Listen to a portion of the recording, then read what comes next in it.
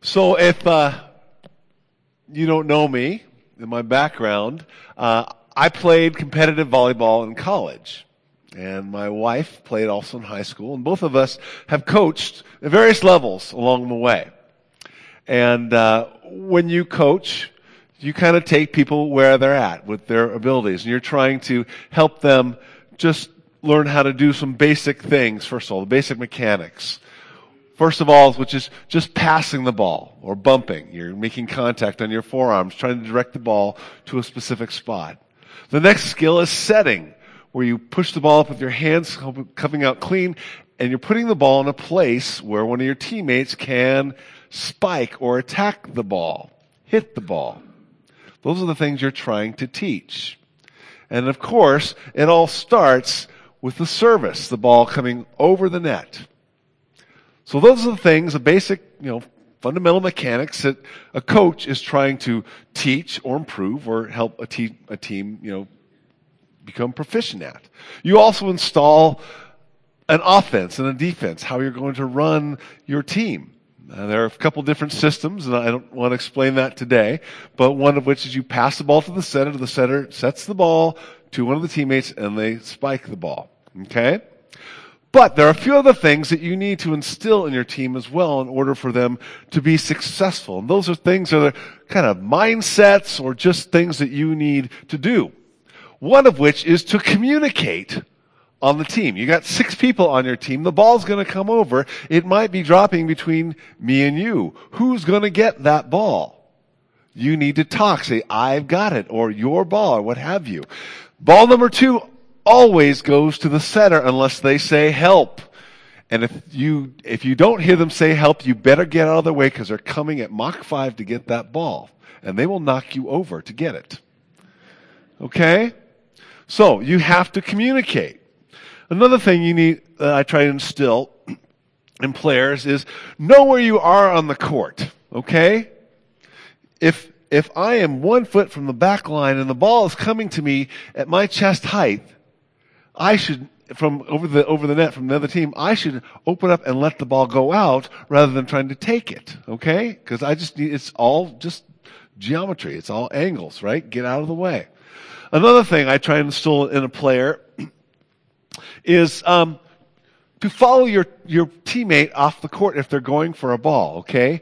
One of the things I love about volleyball is it's a never say die sport, okay? As long as you can pop that ball up and get it over in 3 hits, you're still alive. The clock has nothing to do with it. So you've got someone chasing the ball out of the court trying to get the ball.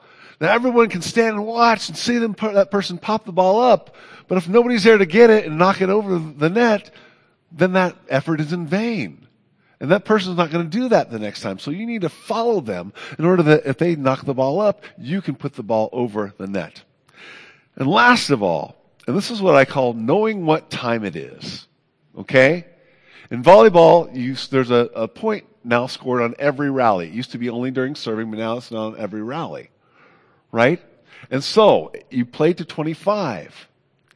If your opponent, you have the serve, but your opponent has game point at 24, you need to serve the ball in.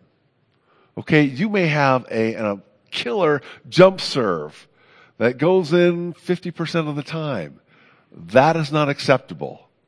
I need to know the ball's going to go in on the other side, and then they'll make them beat you. Don't beat yourself.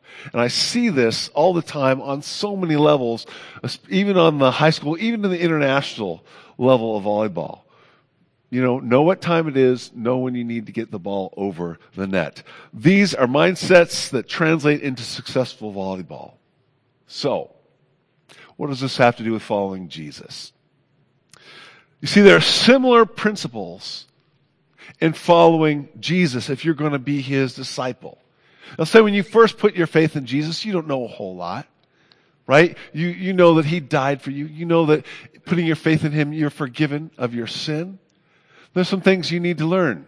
Learn how to read this book.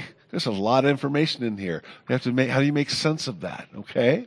You have to learn how to pray because God is a personal God that wants to talk to you. In fact, he answers our prayers. He responds. You have to learn how to share your faith. Hey, it's good news. Putting your faith in Jesus Christ changes not only your eternal destiny, it changes who you are right now. That's good news you can share with others. Because until they put their faith in Jesus, they're going to a destructive eternity. There are other things you might need to learn, like your spiritual gifts. How has God wired you? How does He want to use you in His body? Okay? Those are all things you need to learn. But there are also some attitudes, some things that you need to put in your heart, in your mind, and how that are going to be essential if you're going to follow Jesus effectively. And this is what Jesus wants to share with us today. So if you have your Bibles, go ahead and open them up to Luke chapter 17. And this is Jesus sharing with His disciples. So this is the first 10 verses of Luke chapter 17. So if you want to read along with me, it's on the back, this is the screen, or you can read in your Bibles. But Jesus said to His disciples, "Things that cause people to stumble are bound to come. But woe to anyone through whom they come. It would be better for them to be thrown into the sea with a millstone tied around their neck than to cause one of these little ones to stumble. So, watch yourselves. If your brother or sister sins against you, rebuke them.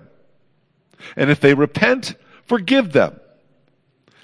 Even if they sin against you 7 times in a day and 7 times come back saying, 'I repent,' you must forgive them." The apostles said to the Lord, "Increase our faith." He replied, "If you have faith as small as a mustard seed, you can say to this mulberry tree, 'Be uprooted and planted in the sea,' and it will obey you. Suppose one of you has a servant plowing or looking after the sheep.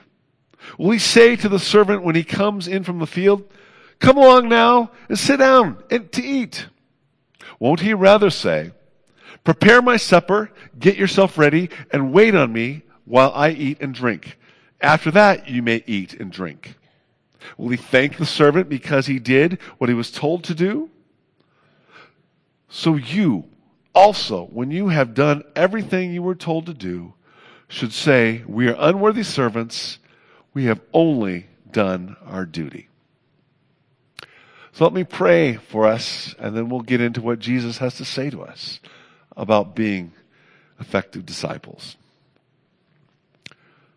Lord Jesus, I admit, when we first look at this, it seems like these statements are not connected, but they are. And they're connected in helping us follow you. So Lord, would you open the eyes of our heart today? Would you give us grace to respond to you and the things that you're telling us, even as you told your disciples in those early days? And Lord, when you come, we want to be found faithful, serving you and ushering in the kingdom of God, because you give us the privilege to do that. So Lord Jesus, in your name I pray these things. Amen. So this is the Gospel of Luke. Kind of in the big story, Jesus is making his way to Jerusalem. He's going to give his life on the cross, and he's going to be risen from the dead. But he's kind of giving his famous last words, both to his disciples and his enemies. The last few weeks we've been hearing Jesus talk to the Pharisees. Again, they're a group that believe that they're the kind of the gold standard of spirituality. They're people that are convinced of their own self-righteousness. And Jesus exposes them. He exposes them for their love of money over God and others. He exposes them for perverting marriage and divorce. He exposes them for keeping up appearances and valuing the things really that this world values. And the truth is they were deceived, and they were a roadblock to people who were trying to enter the kingdom of God. This is what Jesus is bringing. Now Jesus turns his words back to his own followers. Because he wants them to hear. He wants them to be sure that they don't become a roadblock. He wants them to be effective. So I guess the first principle that he brings forward is what I call don't trip up people. Don't trip up people. Let me read this again, these first 4 verses. Jesus said to his disciples, things that cause people to stumble are bound to come, but woe to anyone through whom they come. It would be better for them to be thrown into the sea with a millstone tied around their neck than to cause one of these little ones to stumble. So watch yourselves. If your brother or sister sins against you, rebuke them. And if they repent, forgive them. Even if they sin against you 7 times a day, and 7 times they come back and say, I repent, you must forgive them. If you are a follower of Jesus Christ, it is your responsibility to be his witness, to tell others about him, to tell others about his kingdom.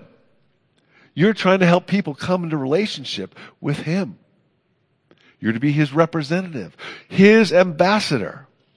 And what you do reflects upon him for good or for the negative.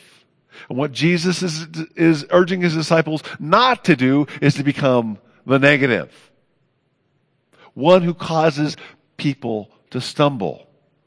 These little ones that Jesus talks about. But it causes them to stumble from believing or following Jesus in his kingdom. Now, little ones could certainly refer to children, and Jesus is actually going to address this a little bit later in this gospel. But more specifically, it's the poor, the disenfranchised, the diseased, the outcast, those that society had excluded from the kingdom of God, that good religious people, the Pharisees, if you will, have excluded from the kingdom of God, but the kingdom of God really looks to include. And to cause one to stumble is to lead another person astray, or to disbelieve or discount the kingdom of God. So how does that happen? Unfortunately, we've got way too many contemporary examples, right? Sometimes it's just plain hypocrisy. You're saying one thing, but you're doing something completely different. That hasn't changed your life one bit, has it? That becomes a stumbling block to someone you're trying to witness to and tell them the difference that Jesus makes. Some of it is false teaching, right? It's telling them the opposite of what's true. Or maybe just changing it just a little. Oftentimes, we're telling people what they want to hear. As the Apostle Paul would call it, itching ears. Sometimes it's moral superiority. It's, I hope you can attain the status that I have before God. It's a person saying, you need to be good like me. By the way, that's a false teaching right there. Because the scripture says that all sin and fall short of the glory of God. There's none righteous, no, not one. And so that's a false gospel there. Yes, indeed, God is a perfectly moral being, a perfect God. But we can't reach him by trying to be perfect. It's what Jesus has done. Because he came and lived a life we couldn't live, paid a price we couldn't pay, and conquered a foe we couldn't conquer. Sometimes it's just a person that God has called, but somehow they've lost perspective. And they're using their position of leadership as a place of manipulation, a place of abuse, a place to build their own kingdom, their own brand, if you will. I hate to say it, but this last summer, I had a chance to go back to Chicago. And 2 major pastors who had a huge influence, I believe, on the Chicago area and I would say the church world. Both of them. Their lifestyles did things that hurt the reputation of Christ. And God had used them. I think somewhere along the way they lost their way. They felt like they were above reproach. They felt like They were the Lord's anointed, and no one could challenge them. Unfortunately, it just gives the kingdom a black eye. Other areas, no transformation. Yeah, I've put my faith in Jesus, but I'm no different than anyone else. Or reluctance. You say you're a Christian, why aren't you willing to tell me what you believe? If it's that good news, why can't you tell me? Many things can become stumbling blocks. Okay? And Jesus is saying the stakes are high, folks. They're eternal. It would be better for them to be thrown into the sea with a millstone tied around their neck than to cause one of these little ones to stumble.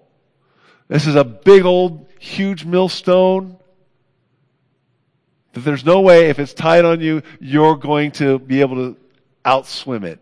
You're going to be pulled to the bottom. But Jesus is saying it'd be better that you're dead than if you're leading someone astray. I don't know about you, but those are pretty sobering words. Those are pretty sobering words. And it should cause us who follow Jesus to ask, how am I representing the kingdom of God? How am I representing Jesus? But here's the truth also on the other side of the coin. You and I are in the process of becoming like Jesus, if you're a follower of Jesus, but we're going to drop the ball somewhere along the way, aren't we? There's going to be a moment where we're going to represent Him in a less than manner. You see, the Christian community is a fallible community. If you come to a church and you find that there are people who fall short and are sinners, well, yes, that's the reality. God is still at work and in process in us. We are a fallible community, but we should not be a false community. We should still be saying, Lord, I need you. Oh, I need you. Every hour, I need you. And so Jesus says, so watch yourselves. If your brother or your sister sins against you, rebuke them. If they repent, forgive them. Even if they sin against you 7 times in a day, and they 7 times come back to you saying, I repent, you must forgive them.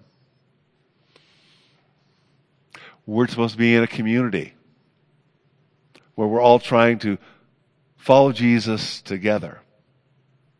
And there are going to be moments where I drop the ball, or you drop the ball. And we're supposed to have a relationship where we can have accountability with each other.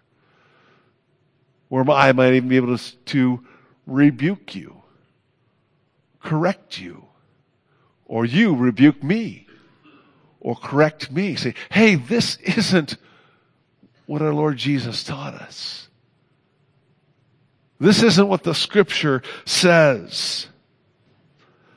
And what happens? Well, we lose sight of the big picture. Sometimes we get distracted by other things. Our lives are busy. Sometimes we're hurt. We're angry. We start acting out on that.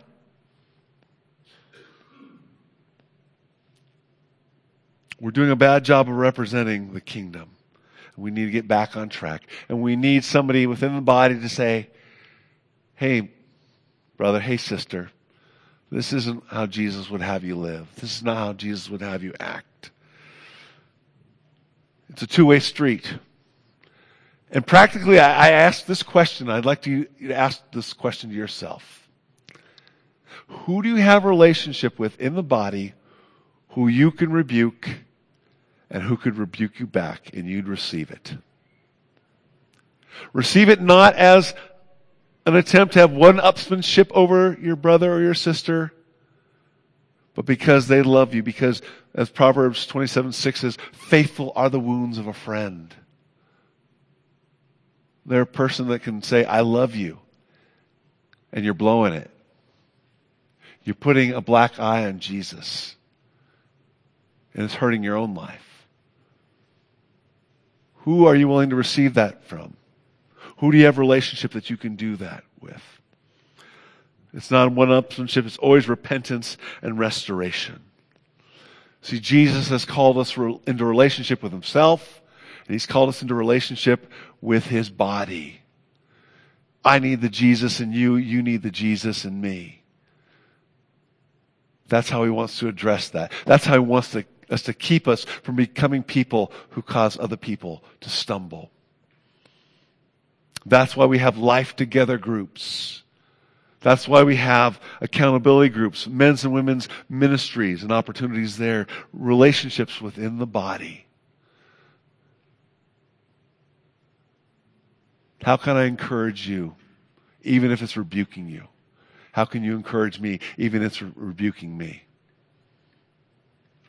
That's what Jesus is calling us into. Don't be a person that trips up people. 7 times a day, I repent, says in verse 4. That means that there's no limit to the repentance and restoration. I can continually come to you, and because of Jesus, you can forgive me. You can continually come to me, and because of Jesus, I can forgive you. So, essential number 1 is being a person that does not trip up people. Number 2, to be a follower of Jesus is to unleash unearthly power.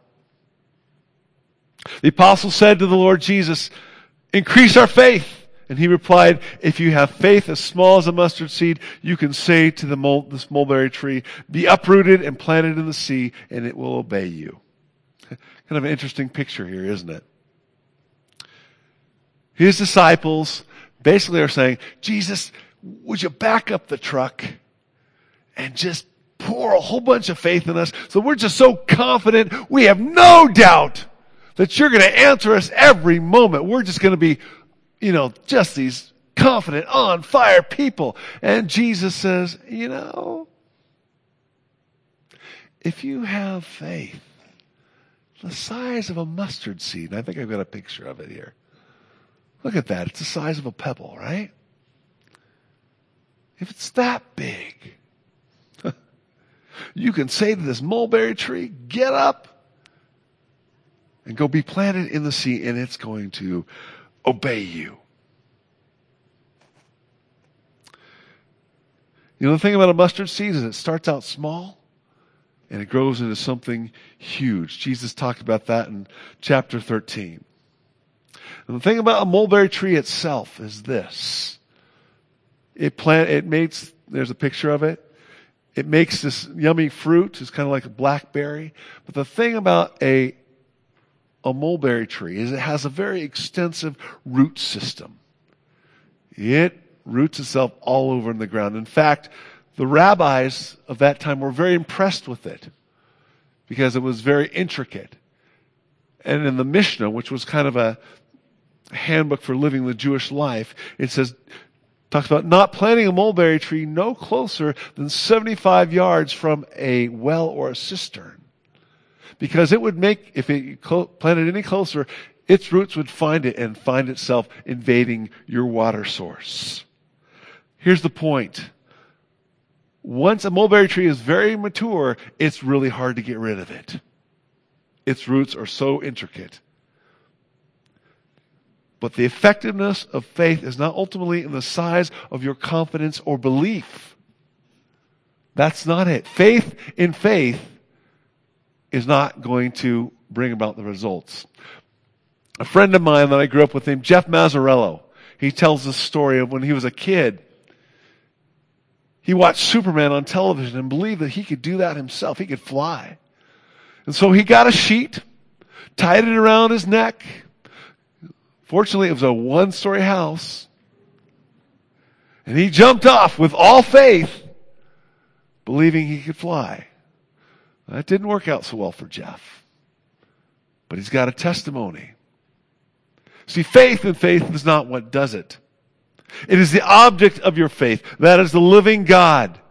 and his Messiah, that he is bringing the kingdom of God to the hearts of men and women. Again, remember, this is the context of Jesus talking to his disciples. He's saying, guys, I'm bringing you along for what I'm trying to accomplish. You're part of that process. Convinced that he wants to use you and accomplish what seems to be impossible with the abilities of men and women. All the power comes from God, who is the King of the universe, who dwells within every believer. He comes to dwell within you. So we are able to do these things, to move forward in these things, because he is able. Not because we're great in ourselves. Now, he's gifted us so much. No, he wants to use us, work in us and through us. Think about this. If you just know the Bible story, right? Jesus leaves this earth.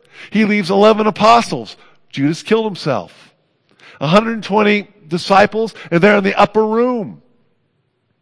And Jesus says, you're going to be my witnesses in Jerusalem, Judea, Samaria, to the ends of the earth. We're just this group of followers, Jesus. But they're in the upper room praying, and the Holy Spirit descends upon them. And it changes everything. Even with the opposition of the Jewish religious leaders. Even with the opposition ultimately of the mighty Roman Empire. The gospel will spread like wildfire throughout in the next 40 years. And it has changed all of world history. The Roman Empire no longer exists, nor does the temple sacrificial system, but the kingdom of God does. Mustard seed faith, because of a mighty God. Now, Bob told us this story. A young college man, Jesus grabs a hold of him. He says, I got to tell my friends. He starts telling them in the marketplace. More and more people start listening, gathering a bigger crowd. Bigger and bigger, all to the point where the government gets involved. So, hey, you got to stop. Where are your credentials, Bob? You haven't gone to seminary. You don't have a Bible degree. But what Bob had was the call of the Lord on his life. And so he's faithful. And it spreads to not only this marketplace, but another marketplace and another place. And from one fellowship to another. Where now you got, what is it, 98 churches, as you said? This is an international movement. This is not just in Congo. It's throughout Africa, and I believe even in Europe. And even in Rochester with your own church. So it is spread. It's not because Bob is a great man, and I love Bob. It's because he serves a great God. Mustard seed faith. Mustard seed faith.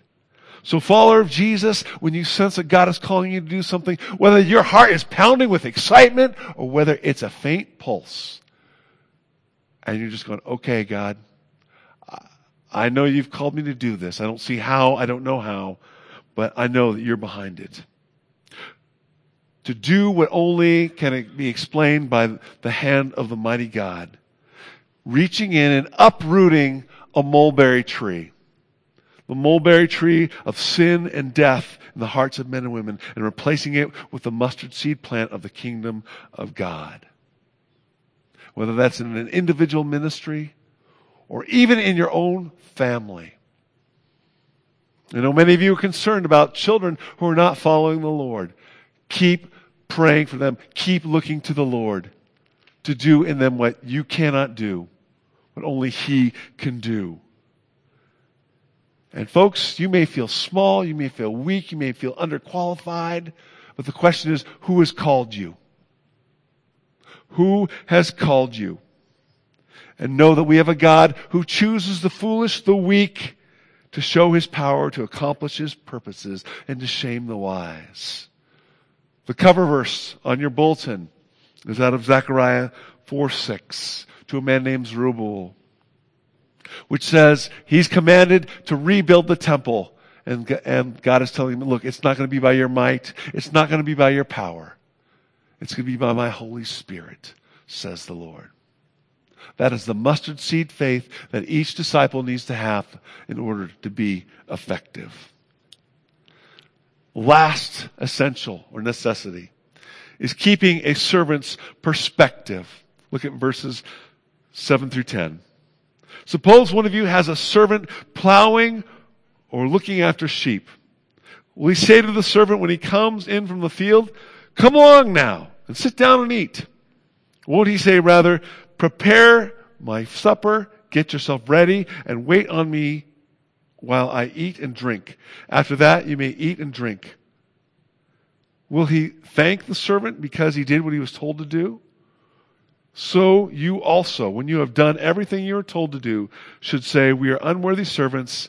We have only done our duty."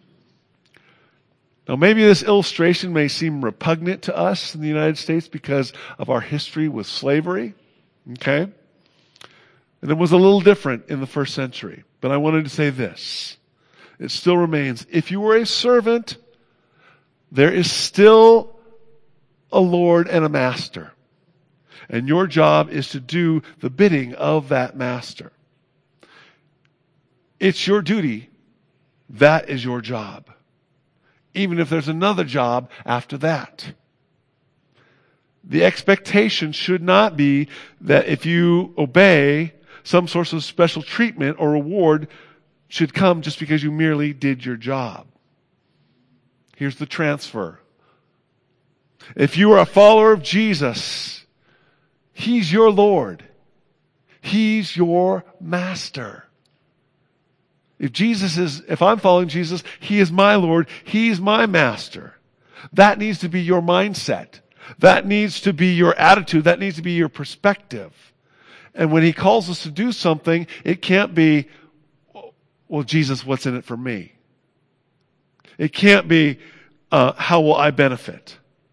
No, I'm your servant. Yes, Lord, I will do that. It's like when I tell my daughter, Madison, to empty the dishwasher. She doesn't come to me and say, well, Dad, how much are you going to pay me for that? It's like, no. You're going to empty the dishwasher because you're part of our family. That's what you're contributing. That is part of being part of this family. The problem is, I think a lot of Christians are convinced somehow within their hearts that if I obey Jesus, then He owes me something. He owes me some sort of blessing. In fact, I'm following Jesus because I want Him to make my dreams come true. I want Him to build my kingdom. I want Him to build my brand. And that's not what Jesus came to do. He certainly came to give you life. He certainly give it to the full, but it's not what you think. He's called you into His kingdom to serve that kingdom and to serve Him. And it will require hard work, and it will require sacrifice, and it will be costly. But as long as we're on this side of heaven, if you're a follower of Jesus, you are serving Him. He's the one who calls the shots. The Apostle Paul, in many of his letters, says, "I am the Lord's bondservant." I'm His slave, literally. That's what word doulos means. You know what's interesting? Is that even our Lord Jesus, He came to be a servant Himself. He was in very nature God, folks. And this is what the Apostle Paul says.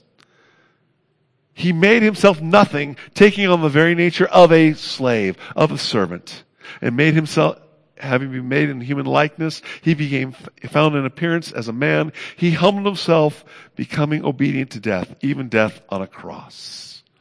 Jesus would say of Himself, "The Son of Man did not come to be served, but to serve and to give His life as a ransom for many." When you serve, you're being like your Lord Jesus, by the way. And so there are benefits of being His servant. And what I'm going to read is going to seem like the opposite of that. But bear with me here. Listen to me. This is what Jesus says in verse 10. "So you also, when you have done everything you were told to do, you should say, 'We are unworthy servants, and we have only done our duty.' That doesn't do so well for the self-esteem club, doesn't? I'm only an unworthy servant. And it's true, folks. You and I are an unworthy servant. You know why? Because before Jesus found us, we were building our own kingdom, we were doing our own thing, and we were on a pathway to destruction. And Jesus reached down and drew us to himself and made us his. And gave us a new purpose. He made us his servants. Servants of the living God. He made us his forever. In fact, he made us his children. And he uses us for his redemptive purposes. And it's a privilege. It's a privilege. And there might not be much reward here. As much as we'd like. But when he comes, we do receive reward. How many of you have been in the book of Philemon lately? Good, Eric. I like that. It's only a one chapter book. Verse 11 says this, talking about Onesimus, who's a runaway slave, who didn't know Jesus from a guy named Philemon, who's a believer. And this is what the Apostle Paul says about him. He says, formerly he was useless to you, but now he has become both useful to you and me both. See, Onesimus puts his faith in Christ. And it changes his perspective. And he goes from a useless, selfish servant to one who becomes useful for both the kingdom and brothers in the kingdom. You see, when you're a servant of the Lord, you become useful. And he uses you for his redemptive purposes. I tell you what, there's nothing more that brings me more privilege when I see somebody grow in Christ or have their eyes open or take into themselves the truth of the gospel. And you know what? It may have taken a lot of energy to get there. You Awana workers, I bless your name. You may have had to put up with a lot of stuff. But when you have the privilege to help kids hide the word of God in their hearts, when you have the privilege of seeing them come to Christ, man, that's what being a servant is about. You middle school workers, you're walking kids through a very awkward time. But when you have the privilege to see them put their faith in Christ, what a privilege. You parents, you're putting up with a lot of stuff. Reminds us of the stuff our parents put up with, by the way. But when you see your children take steps towards the Lord, that's amazing. When you get to serve him like that. And the truth of the matter is on this side of heaven, we are going to be his servants. But when his kingdom comes and the kingdom is fully realized, our gracious Lord will turn around and serve us once more. This is what Jesus said earlier in chapter 12, talking about his return. It will be good for those servants whose master finds them watching when he comes. Truly, I tell you, he will dress himself and serve and have them recline at the table and will come and wait on them. Probably Jesus dressing us in his righteousness fully. Folks, if you're going to serve Jesus effectively, these are the necessities you need to have, the attitudes you need to have. Don't trip up people from entering the kingdom of God. We represent him. And sometimes we need to hear a rebuke from a brother or a sister, or we need to give one. We need to unleash unearthly power. Remember, it is not dependent upon you. It is dependent upon God and his work within us. Choose to have mustard seed faith in what he wants to do in you and through you.